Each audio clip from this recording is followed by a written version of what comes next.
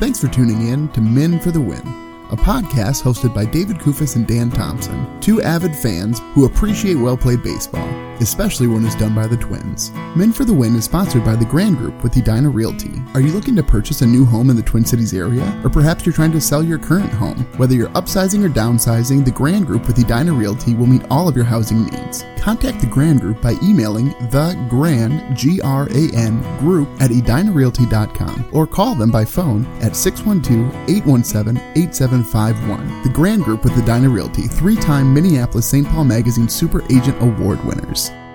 On this episode, David and Dan recap the Twins' 3-game series against the Kansas City Royals. Thanks for listening. Enjoy. Thanks for tuning in to Men for the Win. My name is David Kufis. With me, as always, is Dan Thompson. Dan, I got to start this episode just by saying, folks, I get that if you're listening to this, you're a Twins fan. Mm-hmm. I am also a Twins fan, as is evident. You would have to be a crazy person as a fan of baseball to be watching the Twins play the Royals with all of the games that actually matter in the American League this day. But this was a great game. David, the Twins got a win here. They avoided 90 losses. You could watch the Yankees or the Red Sox or the Blue Jays or the Mariners or the all-important rubber game between the last-place Minnesota Twins and the Kansas City Royals. Dan hey, Thompson. your last-place Minnesota Twins just ended the year winning 8 out of 12. So let's be careful who we slight here. The Royals, yes. The Tigers, the Cubs, and the Blue Jays. The Blue Jays, they split with the Blue Jays. Oh, 4 Dan. games. Oh, and they won the first 2 of them. It could have been so much better, David. How often do you and Dick Bramer hang out, Dan?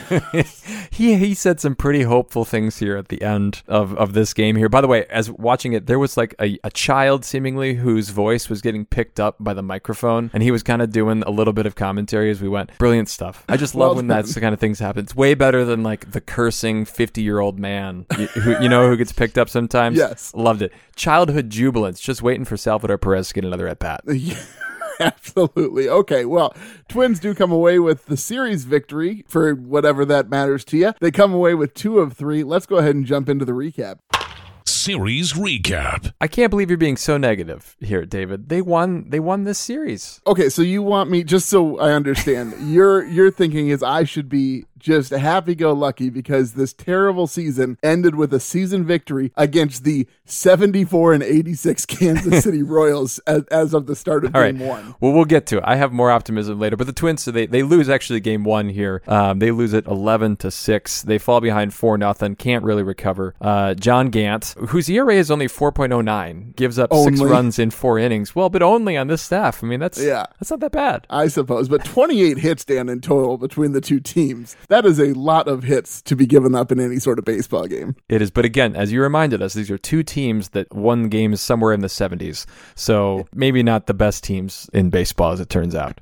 Not the best, certainly. And this is another one of those games, Dan, where I don't really care if I see any of these pitchers play for the Twins ever again. So it went Gant, Farrell, Moran, and Coulomb, which I guess I'm glad they're getting an opportunity in some ways. In another way, it just makes me sick to my stomach that these are the guys we're throwing out on the mound. I think, Coulomb might stick around, and think of all the puns that I didn't get to use this year with Coulomb. So I think I want him to stick around here a little bit longer. Between Over and Coulomb, Dan, we're never going to talk about anything on the podcast. It's just you're going to be making puns. I know. We're going to talk about this later, but Buxton had a great series. He had 2 doubles here to start off this game. Donaldson also had a double. Jeffers hits a home run. So there were some offensive bursts, which, given the pitchers you talked about, I think this was about as good of a game the Twins could have hoped for. Yeah, as you said, Buxton went 3 for 5. Sano actually went 3 for 4 as well. Jeffers went 2 for 4. It wasn't terrible from the offensive side of the ball, but they still lose this one 11-6. I was looking at this. Runners in scoring position, they went 3 for 11, but the Royals went 7 for 17. They had 17 opportunities, Dan, with runners in scoring position. That's a bit much. Well, let's talk about Game 2. Game 2 got better. Game 2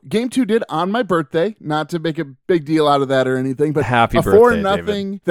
Thank you, Dan. A 4-0 Twins victory on my birthday. The thing is, the offense never really seemed to get going for the Twins, and yet they keep putting runs up, right? Like it's like 1 run here, 1 run there, 1 run there. So Donaldson had a home run. Sano and Buxton each had doubles, and other other than that, it was just kind of dink and dunk until they got a run across. And Griffin Jax, your favorite starter, he went 5 innings, no runs, 2 walks, 1 hit. I mean, this was almost a no-hitter. I mean, oh my gosh. Okay, you have devalued no-hitters to such an extent that Griffin Jax going 5 innings pitched, only giving up no earned runs, but 2 walks and 3 strikeouts is a no-hitter in Dan Townsend's mind. The Twins only had 5 base runners allowed in this game, 3 hits, 2 walks, and they only struck out 4. This is just is this like 1984? Like, yeah. What time was this coming from here? Whereas the Twins, they did enough. They did. The other note here I thought was interesting. It has to be just because it's the end of the season, but both Thielbar and Duffy pitched more than 1 inning, which is that just, it's just odd. It's like, okay, well, the season's over. Let's let them, if they're going to pitch, let them pitch as long as they want at this point. Yeah, let's really stretch them out here, getting into that off season. Maybe they're both going to try and come back as starters. They'll probably have a shot, Dan, the way this rotation is shaping up for next season. Caleb Thielbar being a starter, I would take a couple innings every 5 days, I guess. Well, I mean, he almost can't do worse than some of the starters that have been on the mound for the Twins this season. No. Anything more on game 2? The thing is, it's really hard to want to recap a series, Dan, that's like... Who cares? While we're recording this, Dan and I are each watching the scoreboard of the other games because it's far more interesting than what the Twins did against this Royals squad. Well, then let's go to game 3. So game 3, the Twins win this one. They score 5 runs early, and they win this one 7-3. This one started off with a bang, and it was a nice sort of reminder of how I felt at the beginning of the season. When they were against the Brewers and they start off really solid out of the gate, they take that series, and then the rest of the game, they put up 2 in the 5th. They really felt in control this whole time. And I would say, even with the Brewers, right, in that opening series for the season, it just felt like a team that was in control. There was a little bit of a struggle, obviously, with Colome giving up the lead. You kind of thought maybe it's opening season jitters. He's with a new team. Look, we'd come to find out that no, there's a little bit more to the Colome issues than just a opening season jitters. But starting off with 5 runs, Dan, and it was 3-0. The other pitcher hadn't thrown 10 pitches yet, Dan. Also, some guy named Vincent got the win for the Twins. Who is this guy? Okay, so it's interesting that you say that because I've done a little bit of digging. So for the Twins, he's appeared in 7 games. He has 12.2 innings pitched, and he has a .71 ERA. Well, that's pretty good. That is. Now, he's old. Okay, that's the first thing to note here. So baseball old, not real person old, but he's 36 years old. 36 years old. He's played with several teams. So he was with the Padres. He was with the Mariners for 3 seasons. Then he was with the Marlins for 2020, and now he's been with the Twins in 2021. So the Twins are the only team that he pitched for in 2021. I don't know if you're a team who's just looking to pick up a guy and kind of take a flyer on him. Which the Twins are. They absolutely are. He's not signed for next season. I think the Twins could probably bring him back and just see if he can sort of recreate this magic in spring training. Isn't that the Twins' way? Right? That is, yes. Very much the Twins' way. But you see, Jorge Alcala got his first save of the season. Yeah. I thought we'd see more of this over the course of the year, so I'm glad that finally the Twins have come to their senses and given Jorge Alcala a save opportunity here. He struck out the side. Well, he didn't strike out the side, but he had 3 strikeouts in the 4 outs he got. You do wonder, he might be a good candidate for a bounce back, but does it really count as a bounce back if he hasn't had like a lot of success? No, we went over this last episode. It does not count that way. You have to have some success to bounce back to, I think. Yes, so Nick Gordon going to have a bounce back season. Yeah. You didn't even mention your favorite Charlie Barnes here. 2 2/3, 2 earned runs, 7 hits. Perhaps the last time we'll see Charlie Barnes on the mound. That's not true. He's done pretty well at AAA. We will likely see him in a Twins uniform in the future. I'm just not convinced it's going to be as a starter. Well, anything more here on game 3? I don't think so. This was an enjoyable game, though. It started off nice with the Twins scoring 5 in the first. So I don't mean to be negative. It's just hard when all these other people get to be excited about their teams and they're watching with bated breath and on their edge of their seats waiting to see if their team is going to make the postseason or whether there's going to be a game 163 and what their seeding will be. And so it's just hard to really care about this Twins team right now. Again, playing the Royals in games that are utterly meaningless. And we've been there before, right? We've been on the other side of it. So it feels a lot better to have meaningful baseball in September than this. Yes, pretty often, right? Yeah. That's the thing. Yeah. As a Twins fan, yes, have we had a lot of postseason success? No, but we've at least gotten to the show, right, Dan? Yes. Well, David, I think we should move forward here to Puckett's picks, which you barely held on. Catch 'em all, Kirby Puckett! Puckett's Picks winner. Yes, it was nice to know, though, going into this particular Puckett's Picks that even if the listeners won, it didn't matter. So the listeners did come away with the victory. They took Buxton, who had 12 points. I took Polanco, who had 9, and you had Sano, who had 7. Here's the thing, Dan. Can you imagine if all season looked this way? That, like, as we go through the Puckett's Pick scores, that everybody is positive? What would that even look like? I don't most think, of the time, with me picking, David, that won't work. No, most of the lines look like this. Sano -6, Polanco 13, Buxton 14. Then you got, this is my favorite, against the White Sox. Kepler -1, Arise +2. Polanco gets the victory with +8.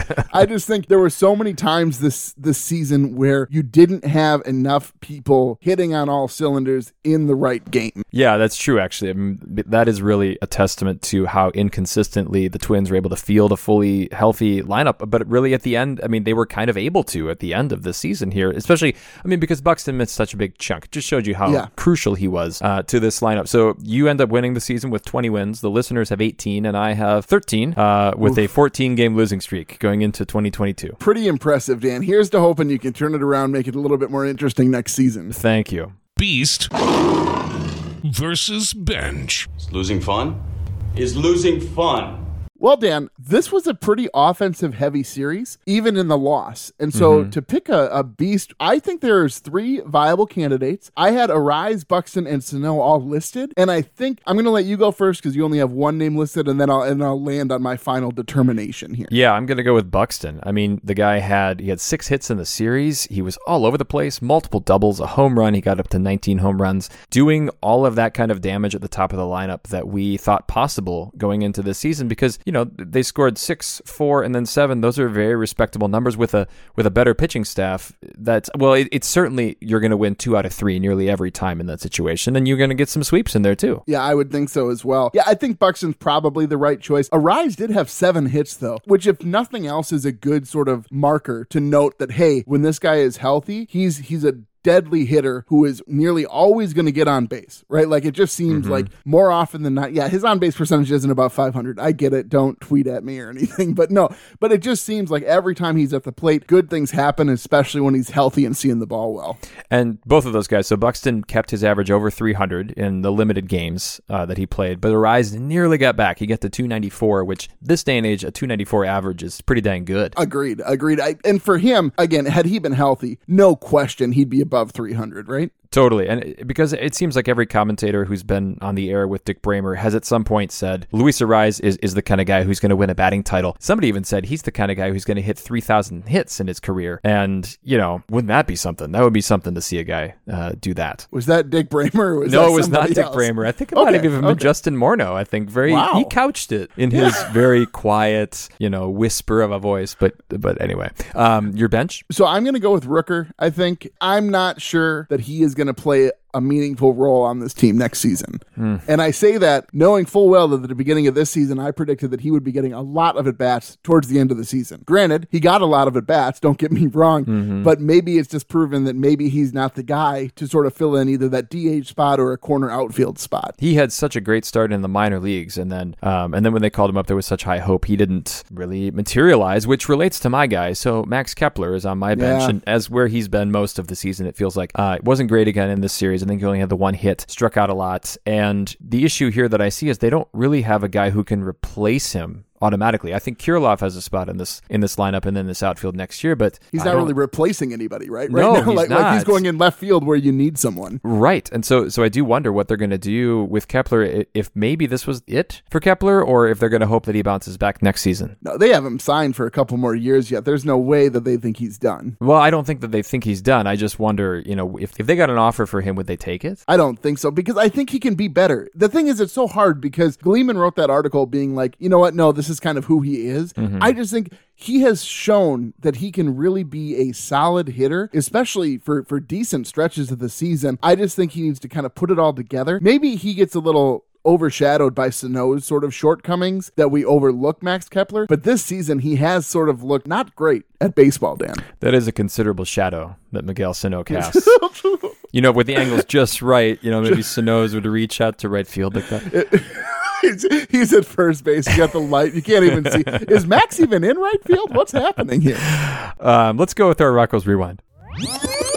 Rocco's Rewind. I am looking at this lineup here with Game 3, and I see the lineup that looks a lot like next season, and I appreciate that Rocco is trotting out a team trying to win that Game 73, because you don't want to lose 90. As we've been over this before, how, it looks nicer when the first digit in the loss column is not, you know what I mean? I it's like not 89 too far better away than 90. it's not too far away from the losses. If they had 7 more games, David, would they win all 7 here? No. And then, no. Well, maybe if they were against the Royals in Detroit, could be.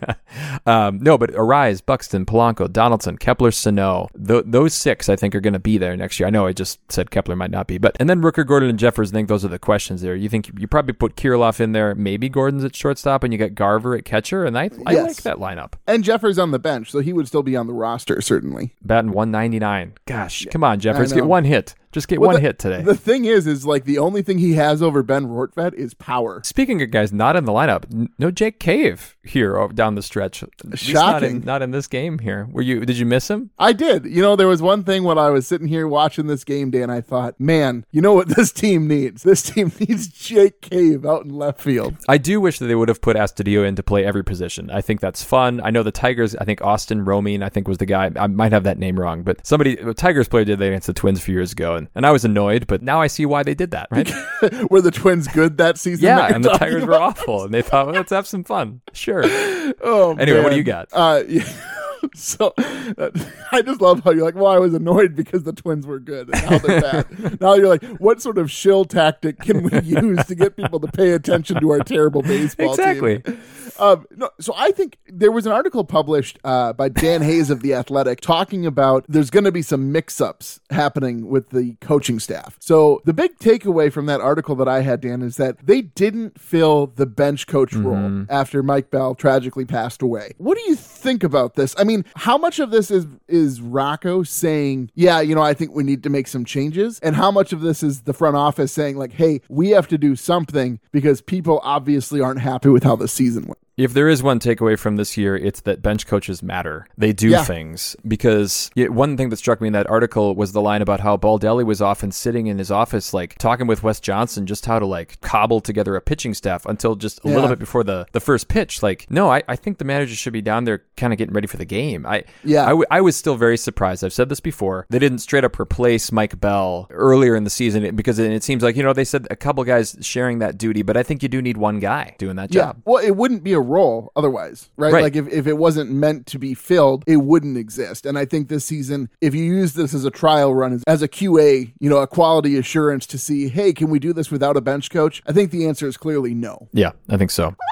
Minnesota moment. Well, that moves into my Minnesota moment really nicely, actually. Mine is that Bill Evers, this was his final game as a coach. Now, he didn't have a ton of actual major league experience, but he was 19 years as a minor league manager. He had a record of 1,381 wins and 1,206 losses. Now, as somebody who has seen tens of minor league games now in my life and talked to a few minor league managers, that is a grinding job to be a minor league manager like that for that long. It is I don't want to call it thankless exactly because I think the organizations really appreciate it. But man, I mean, you're churning through players. You've got guys coming up and down through your system, and you are given a lot of directives of how to manage. Because you're looking for certain, you're always at the whim of the organization's goals. Credit him. He said how he wants to spend more time with his wife. Yeah, I would too at that point. I mean, what a grind. Yeah, that's a long time. And I do think that has to be the hardest part about being a minor league manager is just knowing that you could lose players really on a whim. Like you don't know when they're going to be called or taken from you. And so to be successful or even moderately so, I think has to be very difficult when you're constantly dealing with roster shakeup. All the credit to him. And how great that he got to end coaching with a guy like Rocco Baldelli that he managed earlier in his career. I just thought that was really cool. A cool moment for him, and I'm glad that they highlighted that at the end of the TV broadcast. Well, what about you here? I'm going to say Buxton's whole series, because I think this series really encapsulated what Buxton can do when he's healthy. And I think to your point, as you've said previously, this sort of series is great evidence for why the Twins should just pay the man whatever he wants to keep him on the roster. Thank you. And I don't disagree with the assumption that Buxton is a great player. He is certainly a great player. It's all about the health concerns. And so how do you manage that when you're offering the guy money? But I think for the Minnesota moment, I think that to leave this season on this high of a note from Byron's perspective has to be in his mind, hey, I've shown you. I have shown you what I can do. Pay me my money like I deserve to be paid. And I do hope they do that. I saw an interesting tweet. I don't know who said it, but they basically said, as a fan, if the Twins pay a ton of money for Byron Buxton, it costs you exactly $0. Yes, I saw that too. Yeah. Okay. I understand that. I don't know that that's a great perspective. No, I understand that there's not like a salary cap in baseball, but there are luxury taxes to consider. And you also have to keep in mind the Twins are never going to spend what the Yankees spend. The Twins are never going to spend what the Dodgers spend. The Twins are never going to spend what the Red Sox spend. I could go down the list, and the Twins probably don't spend what the Orioles spend on any given season. So it's one of those things where I understand what you're saying, that yes, am I paying Byron myself? No, but you need to keep it in perspective that one move like that does have an impact on the organization as a whole. It's not like, oh, you sign him and then that's just, we're done with that. We don't have to worry about that anymore. And I think back to the last couple of years where, where was Byron Buxton at the end of the season? He was often on the injured list. Yes. He wasn't on the active roster, so feeling pretty good about that. I just don't know how it can get any better. Mauer's Musings. This actually kind of ties to my Mauer's Musings too, because in watching this game, while, I was one of the 15 people watching this game still, the Twins looked energized. They looked interested in the dugout. They looked like they were excited that they were getting to play one last baseball game this season. Now, maybe... I think the excitement was more that it's almost done, man. I don't know. And they get to go on vacation now, clean out their lockers and watch some good baseball. Maybe that's it. But I hope that this can be something that they build, this 8 out of 12 here that they've won down the stretch. Do you think this is something they can build on into next season? I hope so, but at the same point, I hope it has nothing to do with what happens next season. Mm-hmm. I really want them to come to the season next year just thinking, hey, we're a different baseball team. We can be successful. We have a lot of pieces on this team that have been very, very important when the Twins have had successful seasons. So I don't really care that they use this as momentum or not. I have to think not many guys are going to look back at the beginning of next season and think, man, remember when we finished last season winning 8 of 12? I just don't see that. I really hope that's not how they're thinking. Ben Lieber for the Vikings broadcast, he made an interesting point about preseason because, a lot of guys don't like preseason football, and I'm one of them as a fan. I don't really care to watch it. I understand why it needs to be there. But Lieber said one of the most important things about preseason football is to wash the taste out of your mouth if you finish the season poorly the year before. Mm-hmm. And I do think there's something to be said about that for spring training for the Twins. It's like, no, this is a new season we're ramping up on. Nothing matters that happened last season. Nothing that happened the previous season matters at all. Let's look forward. Let's look to 2022. Let's be a successful baseball team again. What's your musing, sir? Yeah, so here's my question for you, Dan. Mm-hmm. The Twins can only make 3 acquisitions in the offseason. You don't have to name players, but what positions are you buying for? Are you going to buy 3 pitchers? Are you going to buy a shortstop? And just what are you thinking here? If you can only have 3 acquisitions, what are you buying? Eddie Rosario, I think. I'm bringing back Eddie. I think that was a mistake to let him go. They can would have made all the difference this season. It would have been. They would have had at least one cycle in their There you name, go. right? A couple wins above replacement, maybe. I didn't actually look at that data from Eddie. I don't think those 2 wins. It may have made the difference between getting in 4th place in the AL Central. So I think for sure 2 starting pitchers I would like to see, and then probably kind of to your point before, an outfielder, like somebody who can play some outfield consistently, a guy who can play all 3 positions. And be a veteran presence to step in for injuries and just for off days. Yeah, I'm going to go with 3 starting pitchers. I thought you might. Yeah. That's honestly my perspective. I think that, yes, is your bullpen lacking? Certainly. Is your outfield situation in flux at best if there's any sort of injury? Yeah, but I still think the only way you're going to have a successful baseball team is if you're getting any sort of solid starting pitching, and I think getting 3 starters on the open market is the only real way that this team has a solid chance. Series grades. Well, this is our last series grade, David.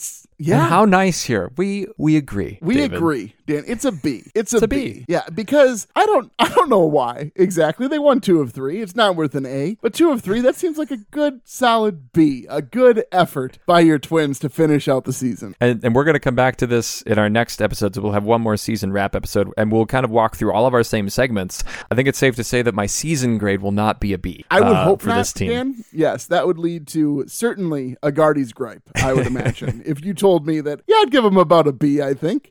Well, and we don't have a Puckett's Picks to go to here. No, that's weird, Dan. So we have a bit of a Herbie's headline, I suppose, in that we can talk about what's coming. So baseball has avoided what have been the coolest wild card situation. Yes. Because the Yankees and the Red Sox both won here on Sunday. So they advanced to the wild card game. There's no extra game 163 or 164, which I was dreaming of that they would both lose, and then the Blue Jays and the Mariners would win. But it's not to be. Not to be. Not to be. Unfortunately, you got the evil empire versus the slightly less evil empire for the wild card series here. Is the slightly less the Boston Red Sox now? I don't. Right now they are. I don't know. It's too hard to tell. It is. And then in the National League, it'll be the Cardinals and the Dodgers playing in the wild card because the Giants held them off, which I'm excited about that. But again, two storied franchises really duking it out in the wild card. I guess only one of them gets through then. That's okay. I suppose. Yeah, I'm okay with it. Obviously, I hope the Yankees lose. I always hope the Yankees lose, Dan.